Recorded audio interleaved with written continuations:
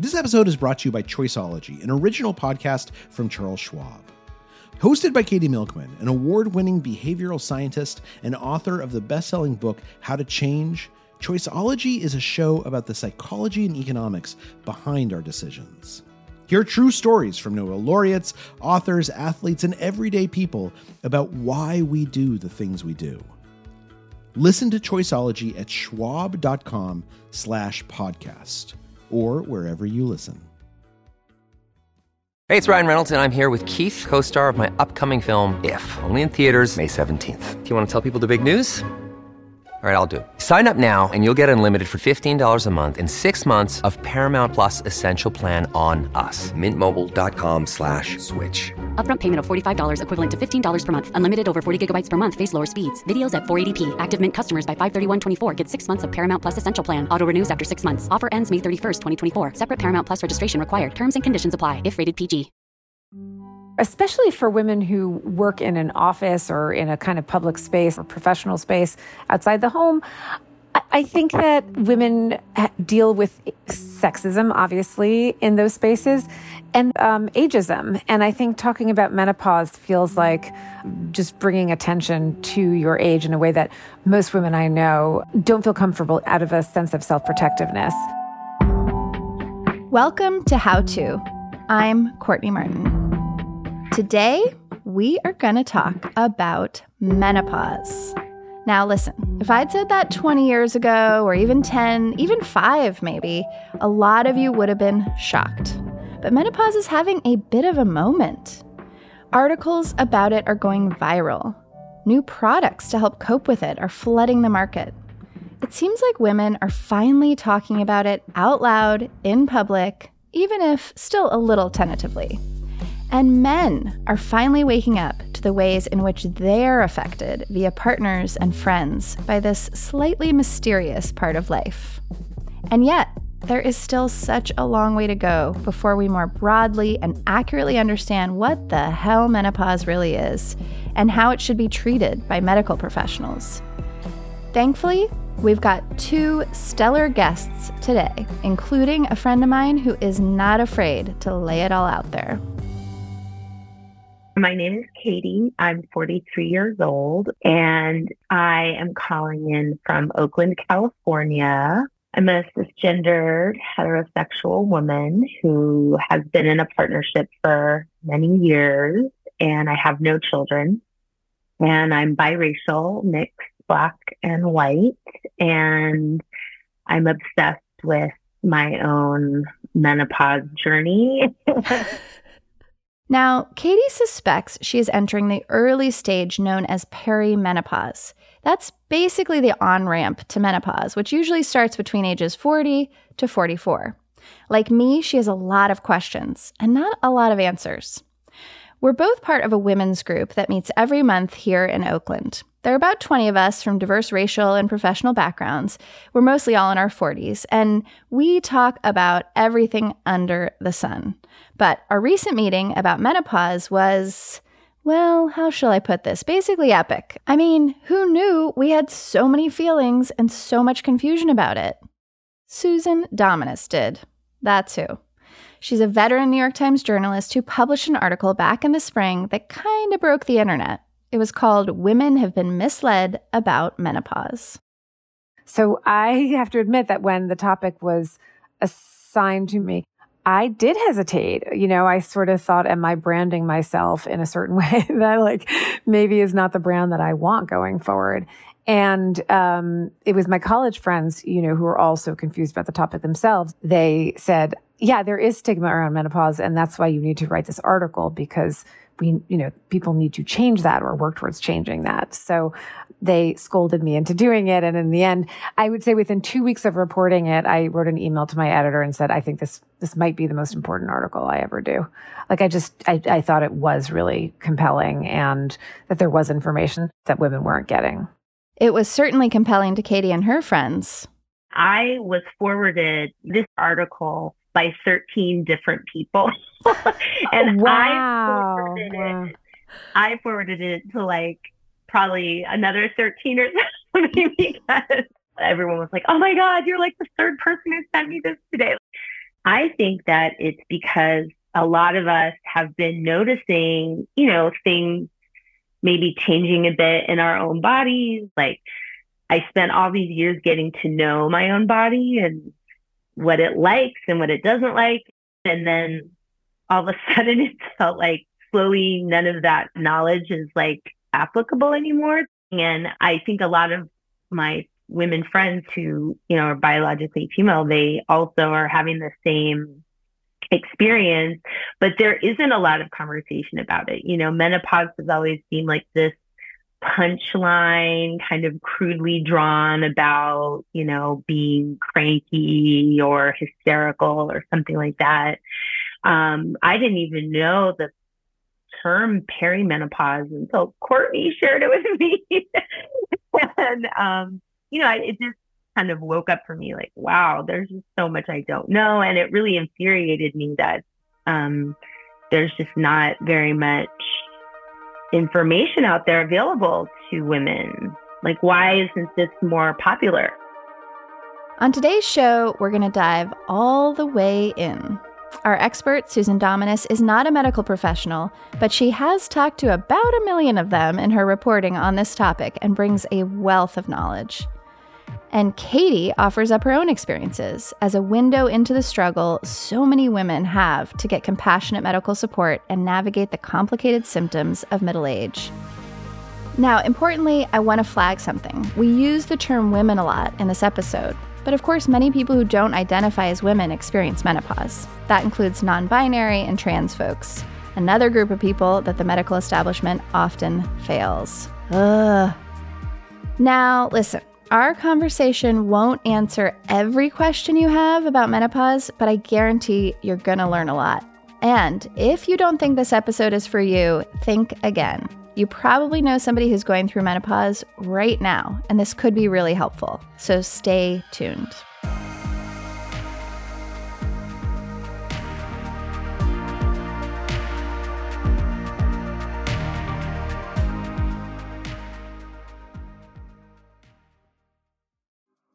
Apple Card is the perfect cashback rewards credit card. You earn up to 3% daily cash on every purchase every day. That's 3% on your favorite products at Apple, 2% on all other Apple Card with Apple Pay purchases, and 1% on anything you buy with your titanium Apple Card or virtual card number. Visit apple.co/card calculator to see how much you can earn. Apple Card issued by Goldman Sachs Bank USA, Salt Lake City branch. Subject to credit approval. Terms apply. This episode is brought to you by Defender. For those who embrace the impossible, the Defender 110 is up for the adventure. This iconic vehicle has been redefined with thoroughly modern design. The exterior is reimagined with compelling proportions and precise detailing, and the interior is built with robust materials and integrity. The Defender capability is legendary, whether you're facing off road challenges or harsh weather conditions. Built for the modern explorer, the Defender 110 lets you go further and do more. And cargo capacity means more room for your gear. To drive the Defender is to explore with greater confidence. Powerful innovations like the intuitive driver display and award-winning infotainment system keep you connected. Innovative camera technologies deliver unobstructed views and effortless maneuvering. Ready for a wide range of adventures, the Defender family features the two-door Defender 90, the Defender 110, and the Defender 130, which seats up to 8. A vehicle made to go further, the Defender 110. Learn more at landroverusa.com/Defender. We're back with Susan Dominus of the New York Times and our listener Katie, who is telling us about her menopause journey. Don't you just love that term? Tell us about where you feel like you are in that journey. Like, what symptoms are you experiencing? What are some of your frustrations? Yeah, I'm experiencing many symptoms, several of which I am connecting to perimenopause on my own. And when I talked to my doctor about it, she was like, yeah, could be. So it's all a little hazy for me. But, some of the symptoms I'm experiencing are vaginal dryness and fatigue. I gain weight much more quickly. And I'm a regular exerciser. I drink alcohol socially. My tolerance has been much lower. I just got back from a trip to New Orleans, and it was like I really felt that experience a lot more intensely than I might have 5 years ago. What happened in New Orleans did not stay in New Orleans. In other No, words. ma'am. It came right back to Oakland with me. Attention, how-to listener. Consider what you just heard to be a shot across the bow for what's ahead in this particular episode. We're going to talk about fatigue, we're going to talk about weight gain, and we're going to talk about vaginal dryness. Katie, I love that you just came right out of the gate with that. That was amazing. I did just say vaginal dryness on this podcast, but I'm still probably going to wake up later today and be like, oh my God, I just said vaginal dryness. That was a big one for me. I was like, if I can get through this reporting and by the end of it say vaginal dryness without even the tiniest hesitation, I know I'll have gotten somewhere in my own personal journey. I feel like when I started reporting that piece, the idea that anybody would say that those two words together in public was almost inconceivable to me. And I like to think that because of all kinds of things that are changing in the world, women can talk about it. Why shouldn't they talk about it? Because it's offensive to some people, because it makes some people go, ick. There's a lot of shame around aging and sex and the notion of older women and sexuality. It's sort of a punchline concept. And, that really has to change. So, Susan, I wanted to sort of bring along the women who might be listening who are not ready to say vaginal dryness, those women for whom this conversation, maybe they're having it in a couple of corners of their lives, but very privately, and they still feel confused about things. Can you give us kind of a 101 definition of menopause? And in particular, the symptomology seems so broad. So what is menopause and how do you actually distinguish what a menopause symptom is? That's such a great question. Okay, so it's funny. When I started writing this article, I would talk about the idea of going through menopause. The way doctors talk about menopause, it's not something you go through. It's a stage that you reach. And you reach that stage when a year has gone by since your last period. It's just you are menopausal. It's like an adjective. You are menopausal when you've not gotten your period for a full year. Perimenopause, you do go through perimenopause. That's an ongoing stage when, you're in kind of the last hurrahs of your reproductive cycles, I guess you could say. And your hormones are going up and down because various levels are fluctuating and other hormones are fluctuating in response to that. And your estrogen levels in general, the trend is downward. So that's what's happening during perimenopause. How do you distinguish menopause symptoms from other things, aging, stress? It's not always easy to distinguish menopausal symptoms or perimenopausal symptoms from just other symptoms of aging. But there's one symptom in particular that is the hallmark of this phase of your life, and that is the hot flash. Basically, your body regulation and the signals that your brain is sending to your body about what's going on in the temperature of the world around you gets just out of whack. And women have, they break out into sweats and they feel like they're burning from the inside. It can be, excruciating for some women. It can be many, many times a day.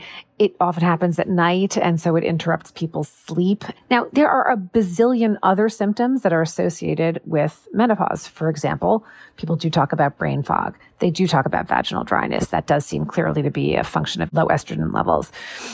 There are a few that I think are really overlooked a lot. And one of the ones I think is most overlooked is joint pain. And I mention that just because I sometimes fear that women go down a real rabbit hole of testing and meeting with orthopedists or rheumatologists. Is this, oh no, an immune disorder? And I'm going to list very quickly some of the symptoms that are also associated with menopause that could or could not be menopausally related. And then I'll tell you what one doctor told me she does when a woman comes to her and says, I don't know if this is aging or stress or menopause. But just quickly to go through some of the other ones, dry eyes, real dryness. I think hair loss, although it's not clear whether estrogen therapy helps with the hair loss, but certainly around menopause, a lot of women do see a thinning of their hair. Weight gain, especially around the middle. There's a certain kind of fat in your belly that your body is trying to hang on to because it actually also retains estrogen. So it's trying to like keep those last vestiges. And that's why often women during menopause, they see their body weight really shift around a lot. Those are just some of the most common ones. So what this doctor said to me was that if somebody says to her, I don't know if this is menopausal or not, she'll say to them, well, you could try hormone therapy. And if it goes away, chances are it was menopausally related. And you can also get a better sense then, like, there is possibly some risk associated, very, very, very low, especially for women in their 50s. But there is some risk associated with it, especially after 5 years. So you can see for yourself, how much better do you feel? And then you yourself can make a better risk-benefit calculation. Because if you don't have all the information, you can't really make the calculation. But if you know how much better you feel, maybe it's worth it to you. Maybe you stay on the hormones, maybe you go off the hormones, but you know what's going on. Okay, here's our first insight, and it's a big one. Symptoms of menopause and symptoms of aging are not the same thing, but so often they're confused for one another, even by medical professionals. Katie, have you felt like you have had good conversations with your doctors around this? Because I know this is another big issue that you uncover in your reporting, Susan, is just how often doctors underestimate women's pain generally. Also, that women of color have particular experiences of menopause. So it just makes me wonder, Katie, if you feel like you're getting the right kind of care. No, I don't. I had I'm part of an HMO plan. So I don't, even though on paper I have a regular doctor, it's actually kind of complicated to get an appointment with that specific person. So they just, like, when you want to go in and see someone, you just get whoever the person that has the soonest appointment available is, basically. I had one conversation with the person who was assigned to me that day who, she took I had gone to see her because I was in a long-term partnership and we like to have sex with each other. And it was becoming, the vaginal dryness piece was really bothering me. It was just really actually impacting my kind of self-esteem around it.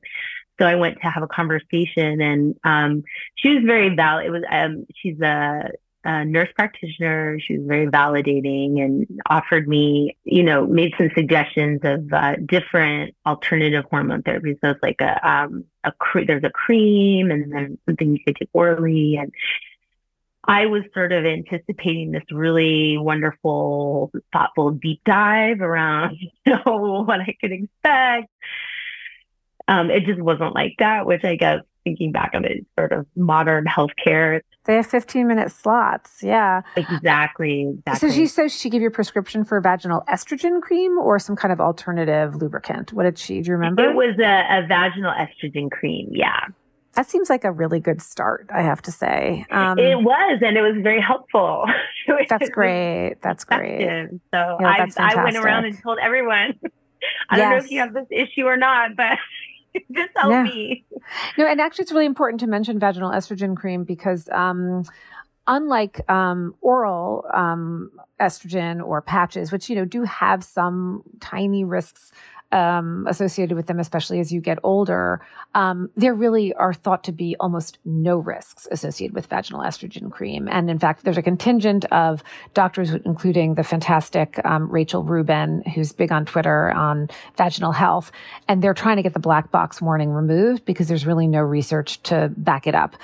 It's there because oral estrogen and the estrogen patches, there's been some work, that has left doctors convinced that there are indeed risks. But for vaginal estrogen cream, there's not a lot of reason to think that there's any risks. And so I'm at least really happy that your doctor did prescribe that. Okay, so Susan, a big part of your article is about the controversy surrounding hormone replacement therapy, or what sometimes people call HRT. Can you give us the skinny on that, just make us smarter about it? Yeah. In 2002, the WHI, which is the Women's Health Initiative, was a massive study only on women, randomized controlled trial. There was this big needle scratch, I always say. They halted a trial after only 5 years that was intended to go for many more years, because they had found that after 5 years in the women who took this particular form of estrogen and progesterone, that there was an increased risk of breast cancer that reached a threshold that for them would have made it unethical to continue the study. Now, that's not necessarily the level at which a woman has to decide for herself, I can't take this medication. It was just sort of epidemiologically speaking, they felt at that level they had to halt the study. Many people had thought that they were going to find that hormones were great for you, that it increased your longevity, that it was, increased your heart health. When they didn't find all this great news and they found, in fact, there was some attendant risk, a lot of doctors absolutely flipped and a lot of women flipped. And there was like this cold turkey. People just stopped prescribing hormones. Women stopped taking them. There was very little nuance about what the actual increased risks were. And in women in their 50s, the increased risk was, it's the same increased risk across every age population. But if your base risk is very low, then a 26% increase of a very low risk is still a very low number. And that was really never explained to people. So that's the main reason why people stopped taking hormones for a long time. Gradually, there has been sort of advocacy around this issue. And I think there's starting to be more education. There are also different formulations of these hormones that people now think are safer. Those are observational studies. And so they're not the same as randomized controlled trials, but they're very, very good observational studies. There's differences of opinion around that, certainly, but it's certainly not as unsafe as people thought it was, understood it to be around 2002. So that's the main controversial issue, I would say, or that's sort of the summation of the controversy. At the heart of all these controversies like this one around hormones, but also around safety, the pharmaceutical industry, and so much more, is one core question. How do we relate to women's suffering? Do we legitimize it, underestimate it, medicalize it, underplay it? The truth is, for some women, menopause isn't a huge deal, but for some, it can be life-altering. So far, Katie is navigating a space that seems like it's in between. So, Katie, when you said you didn't feel like you got the care you needed, what were you thinking of? Because it sounds like you thought that was a relatively good meeting. Have you had other encounters that were less satisfying? Yeah, so I guess about a year ago, I had really just started to notice a lot of changes in how I was feeling, like, just noticing increasing fatigue. And I have had, you mentioned hot flashes. I have had maybe 3 or 4. And I emailed my regular doctor who is like in the system. And I thought, I need some tests. I need you to run some tests on me to like see what's wrong with me or figure out, like, give me a diagnosis of some kind. And the response I got was, well, we don't really have any tests for that. It's actually true. And be wary of the doctor who are like, well, let me take a hormone level, because especially during perimenopause, your levels are fluctuating so much that it's really just a snapshot in time. This exchange kind of went back and forth a while, like me just basically reiterating something just feels really off. And I feel like I'm just not myself. I did get certain validation, but it was just maybe a lack of engagement is a better way to put it. Like I was forwarded an information packet about menopausal symptoms that I could peruse at my leisure, which is like exactly what I want to be doing on my leisure time. I was really wanting to get into a conversation that felt a little more personal and a little more thoughtful. It's funny you talk about wanting a more personal moment in the doctor's office. It's like, and I think, I don't know if it's just in the Jewish tradition, but like, when a girl gets her period, her mom, like, it used to be, she'd like slap you across the face. I think, am I making this up? I think that was sort of the tradition. But there's a moment like, this is a big deal, right? Yeah. And so you go to the doctor and you're like, it's been 6 months since I got my period. I'm having hot flashes. You kind of want your doctor to be like, oh yeah, menopause. It's not easy. I feel you. Like, yeah, how can I help? Yeah. But, it's not necessarily doctors' jobs to hold our hands, but we can't help but want it. We're human for wanting the person we're opening up to acknowledge like, oh yeah, this is a big deal. Yeah. Well, I wanted to ask you about that piece, Susan, because, full disclosure, Katie and I are in a women's group together, which had we talk about, we meet once a month, talk about everything under the sun.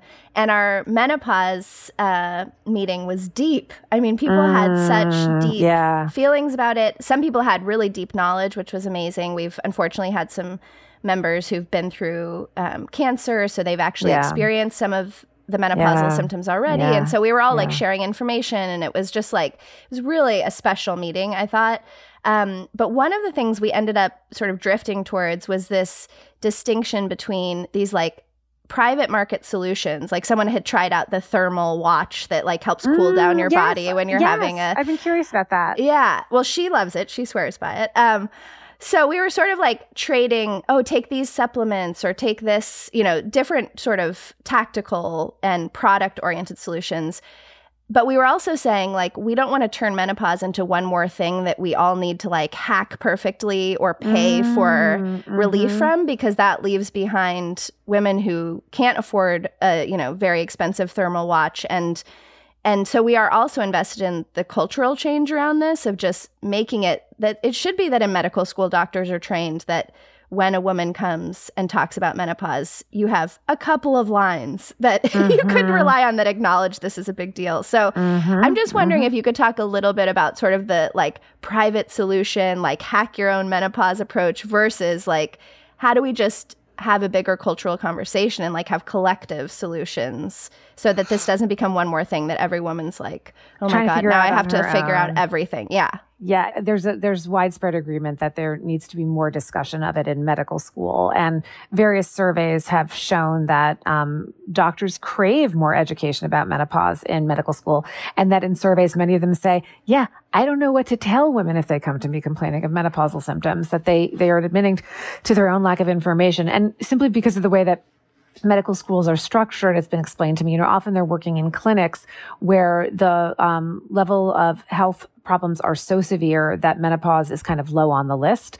And also time is limited in medical school. So it's not a life or death proposition for most people. And so it's not as high a priority as some of the other, illnesses of aging.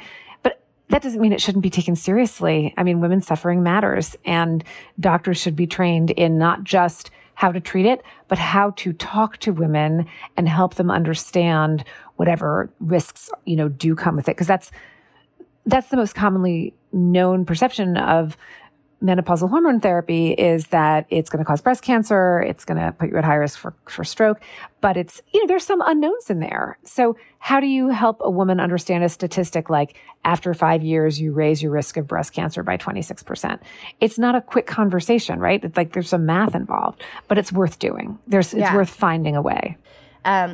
One thing, Susan, I wanted to get your take on is we have to have these conversations, especially for those of us in hetero relationships with men, right? I love that your editor was prompted by a male editor. That makes me very happy. But so many men, if women don't know what menopause, oh my gosh, so many men really don't know what menopause is. Did you find anything in your reporting and writing about how men are coming along in this conversation? I will say this. I mean, a friend of mine was, having some joint pain, and I truly don't know if it was, menopausal related pain or not. She said, I've got to go to my sports orthopedist guy in a couple of days.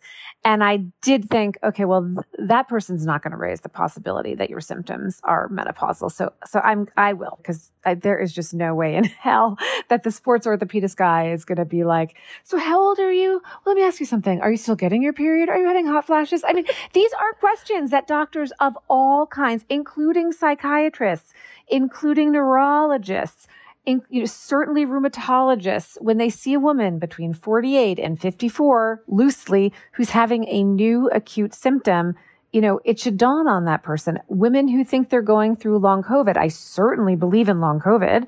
I know it exists. That said, if a woman comes to a doctor and she's 52 and she says, I'm not sleeping right, I have brain fog, I have strange pains, I don't know what's going on, he should look at her and say, how old are you? I think before you go down a million tests, try 2 weeks of an estrogen patch and see if it helps. Okay, here's our next insight. Everyone needs to start having this conversation. Women need to have this conversation with one another. one-on-one, in groups, on text threads, everywhere and anywhere. Doctors and nurses need to have these conversations in medical schools so that they're prepared to talk with their patients. And guys, we need you to be open to these conversations with your partners, your mom, your friends. Maybe a good place to start is listening to this very episode right now. Kudos. Send it to all your guy friends. Okay, more in a moment. We'll be right back.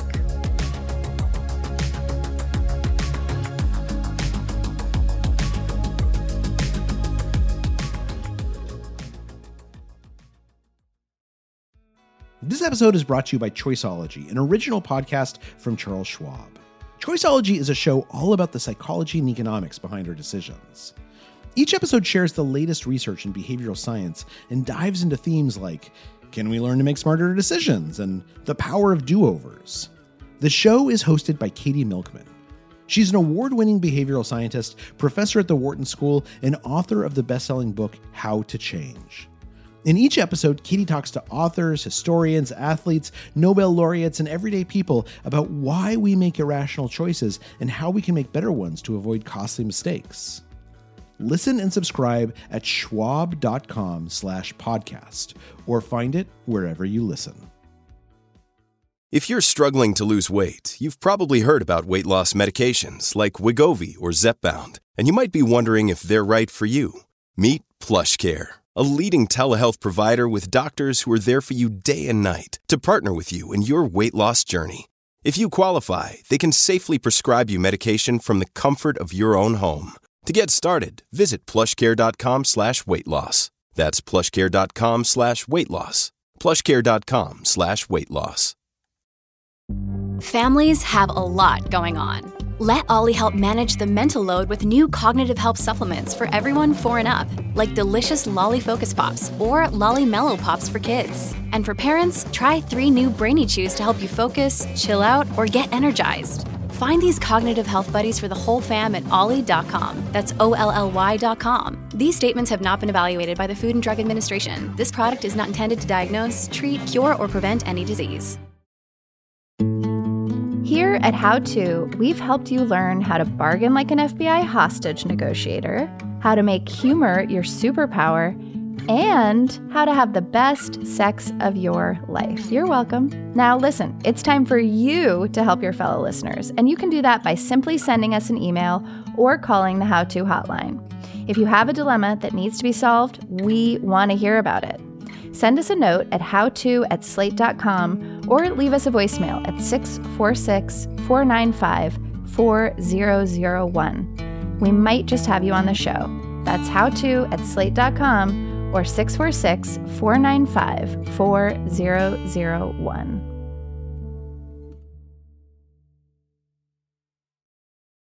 We're back with Susan Dominus of the New York Times and our listener, Katie. Now, this conversation reminds me of an article written by the great Gloria Steinem in 1978. It's called If Men Could Menstruate, and we'll link to it in the show notes. You really should read the full piece, but in short, Steinem asks, what would happen if, by some stroke of magic, men could menstruate? Her answer is hilarious. She said, menstruation would become a boast-worthy masculine event. Men would brag about how long and how much.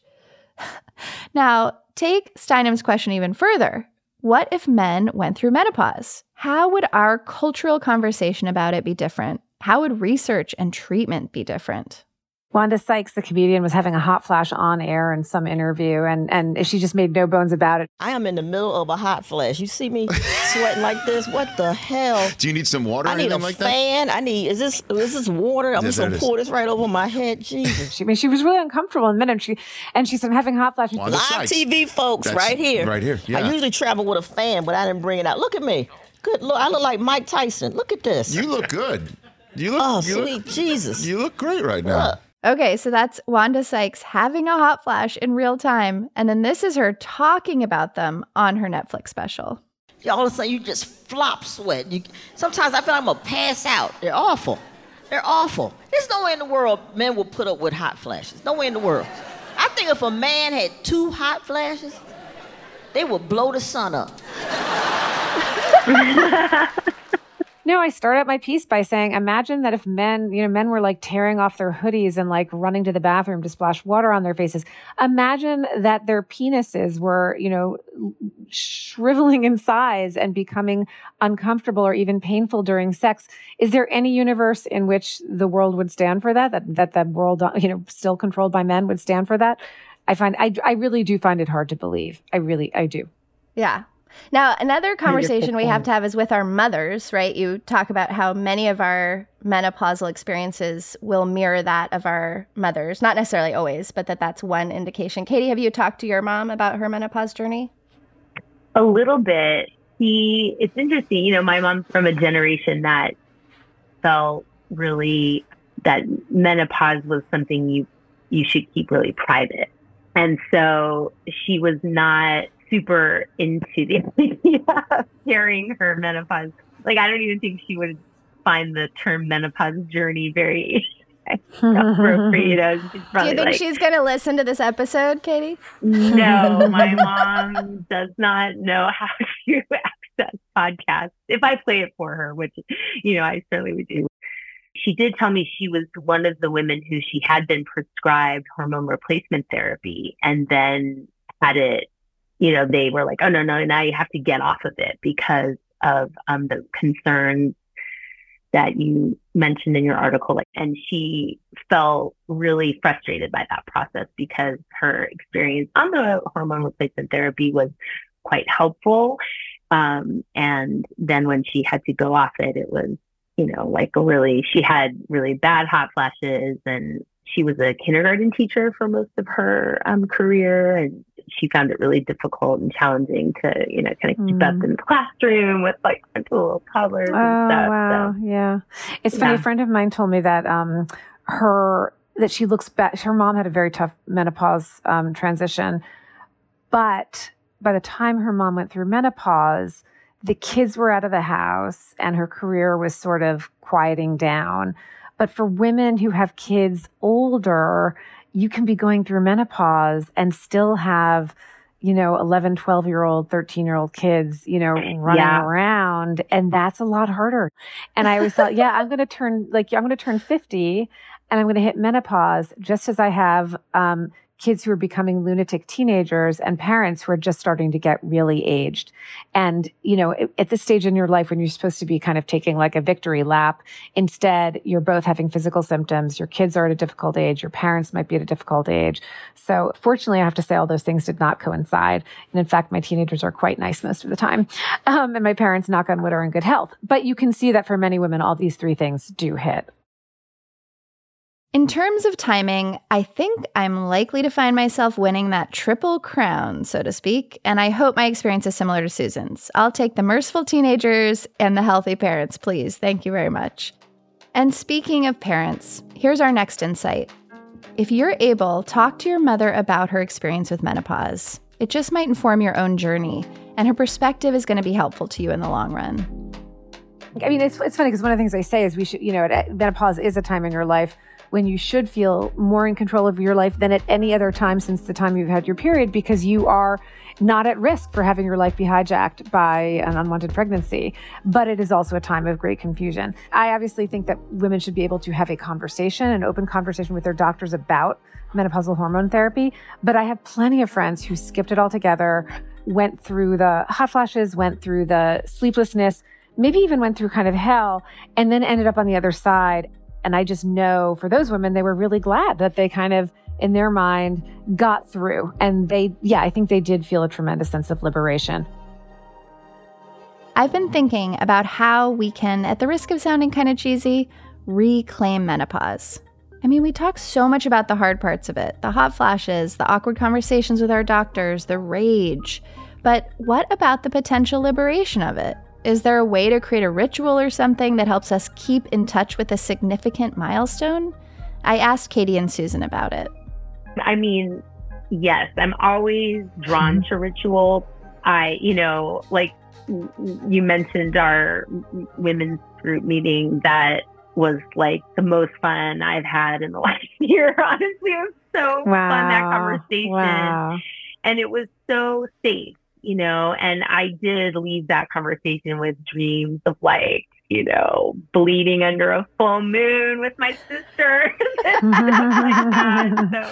So, sometimes it's interesting, like one of our friends in the group had like so much knowledge to offer around herbal remedies and salves and things that are kind of more witchy in nature. And that is very intriguing to me. Susan, this will tell you everything you need to know about our women's group, that this particular person who knows all the things about herbs, we were like, send us the list and make sure you put one fake herb in the list so we can all see if we can pick out which one it is, because we thought that would be hilarious. So she put, wasn't it pussywort? Oh, that's so So great. we're like, how many of us went to the pharmacy and we're like, I can't find the pussywort, but I hear it helps with menopause. I love that. That's awesome. Really funny. That's so great. I wonder, Susan, did you run across anyone who's ritualized it? I just find it interesting because I remember when I got my period, my like very second wave feminist mom like really wanted me to like have a period party or do some kind of ritual, and I was like, she didn't know. We are not Jewish. No, but she wanted to like do something sweet and ritualistic around it, and I was absolutely against it. Yeah, I was like, absolutely not. And I can only imagine my own daughter will give me the same treatment as is the karmic right. But when you're older, like you can be open to ritual. And I'm not saying it doesn't have to be like some Wiccan thing under the moon, although I love the direction you're taking it, Katie. But I'm just wondering, Susan, if you heard of anybody trying to create ritual around this. Well, it's really funny. A friend of mine where I live actually did have, I think when she turned 50, she called it like a crone party.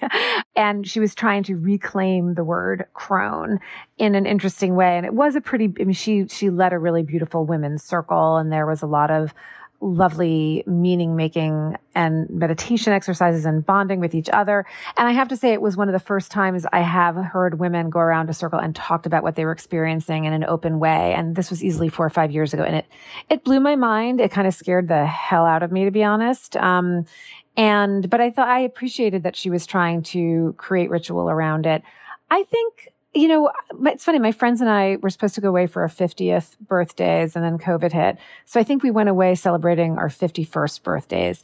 And by default, because it was something that we were all going through, we ended up talking about it for, I think we talked about it for like 20% of the time that we were away for 3 days or 4 days, we talked about it and what we were going through. Why was it so hard to find relief? I do wish we had actually stopped and been and had a moment and said, you know what? Let's toast us in this moment. Let's have a memory of us being together while we're all going through this. It would have been lovely to have just been like, wait, we're going through something here. Let's recognize it. Doesn't have to be, sort of witchy. It could be witchy. That could be wonderful, but it could also just be the kinds of things that we do. You have like a big cake and a bottle of champagne and you hug each other and you recognize that something's happening the way that you recognize other big moments in your lives. And I think doing it with women friends is a beautiful thing. What I haven't gotten to the point of imagining is how do you celebrate it with your partner, whatever that partner's gender. I maybe speak for myself here when I say you're afraid your partner's going to wake up. You're going to say like, I'm going through menopause. Your partner's going to be like, oh yeah, I was finding you less attractive now that you mention it. You know what I mean? You don't want to draw attention to it. But I actually think there should be more thought devoted to how couples can make it something that they're going through together and sharing and not embarrassed about or not, suffering through privately, or I don't know what it is, but I haven't heard that conversation either. And I think it should be a conversation. I love that. That's beautiful. Me too. So one last question. I'm just thinking of how lucky the three of us are to have so many women friends in our lives. Hearing about your trip sounds so beautiful, Susan. Yes. There are people who don't feel like they have a lot of women friends that they can talk to about this stuff. For them, where can they start? I mean, first of all, read Susan's article. We'll put it in show notes. So sweet. As Katie and I have attested, it's a real conversation opener. Maybe you can send the article to a couple of people and just say like, hey, have you thought about this or whatever? Are there any other things that come to mind for either of you of what someone in that position might do to sort of start their own journey of understanding this better and maybe being a little bit of a public force for talking about it. There is a new nonprofit that was started by a wonderful woman named Donna Klassen. Let me look for, I think it's called Let's Talk Menopause, Menopause Advocacy. And I would be shocked if they didn't also have, first of all, they have tons of information. And they're working on advocacy and legislation for better, medical care around it and better education in medical schools. So I recommend that, first of all, because it's totally free. There's a business called Alloy that prescribes hormones. So you might not want to get your hormones from someone who has a sort of profit margin coming from it, but they do have support groups, and I've sat in on some of them, and they were really, really touching and powerful. And there's also a telehealth company called MIDI, M-I-D-I. It's not in all states, but they have doctors who are trained, they're OBGYNs who are trained in menopausal care. So it's just like, and it's covered by, many health insurances, and they can prescribe, but they don't make profit from the prescriptions. They just can prescribe. So I think that that's a really good resource for a lot of women also because it's just so accessible. It's, you don't know if you walk into your local OBGYN, whether she or he or they have been trained in menopausal care, but at MIDI, everybody has. Those are great. Super practical. Katie, anything come up for you as someone who's been on this journey of what someone without, a coven of friends might do? No. I'm always looking for an excuse to make everything more witchy. So that's definitely my worldview. But this is more of a educational resource. I read a book called What Fresh Hell Is This by Heather Karina, I think is her last. I don't know if I'm pronouncing it correctly. I found that book just absolutely wonderful and so informative, but the tone is really empowering and light, very jargon light, just very accessible. That's a great tip. I have to jump in just because I also think that is a great tip. And also I recommend The Menopause Manifesto by Jennifer Guntner. I think is really, also very straightforward, really helps you really because it has the leisure of breaking down the statistics around, what has research told us is, it really breaks it down for you in a very helpful way.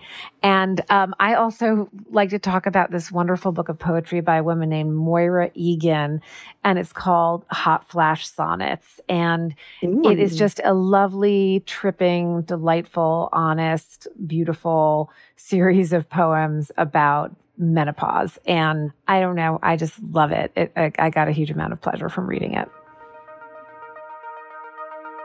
That is the perfect note to end on. You two are just an absolute pleasure. Susan, your ability to explain what feels like very complicated stuff in just accessible, feminist ways is just an absolute gift to all of us. And Katie, I'm just so grateful to you for doing this. I know it isn't easy to record a podcast like this. Your ability to just jump on and be real and ask your questions I'm just so grateful. So thank you. I really appreciate it. And it's been a pleasure to meet Katie and Courtney. It's wonderful to see you too. Yeah, thank you both for having me. I'm really honored to have been a part of this.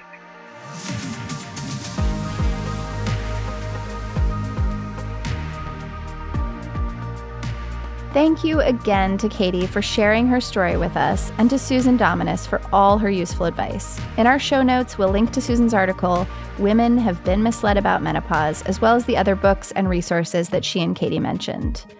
And by the way, just a quick, creepy update from Katie. She told me that basically all of her devices have been listening to her, and now she's getting served up all these targeted ads about menopause products, including, and I didn't even know this existed, there's a test you can take. It looks like a pregnancy test that tells you what your stage of menopause is.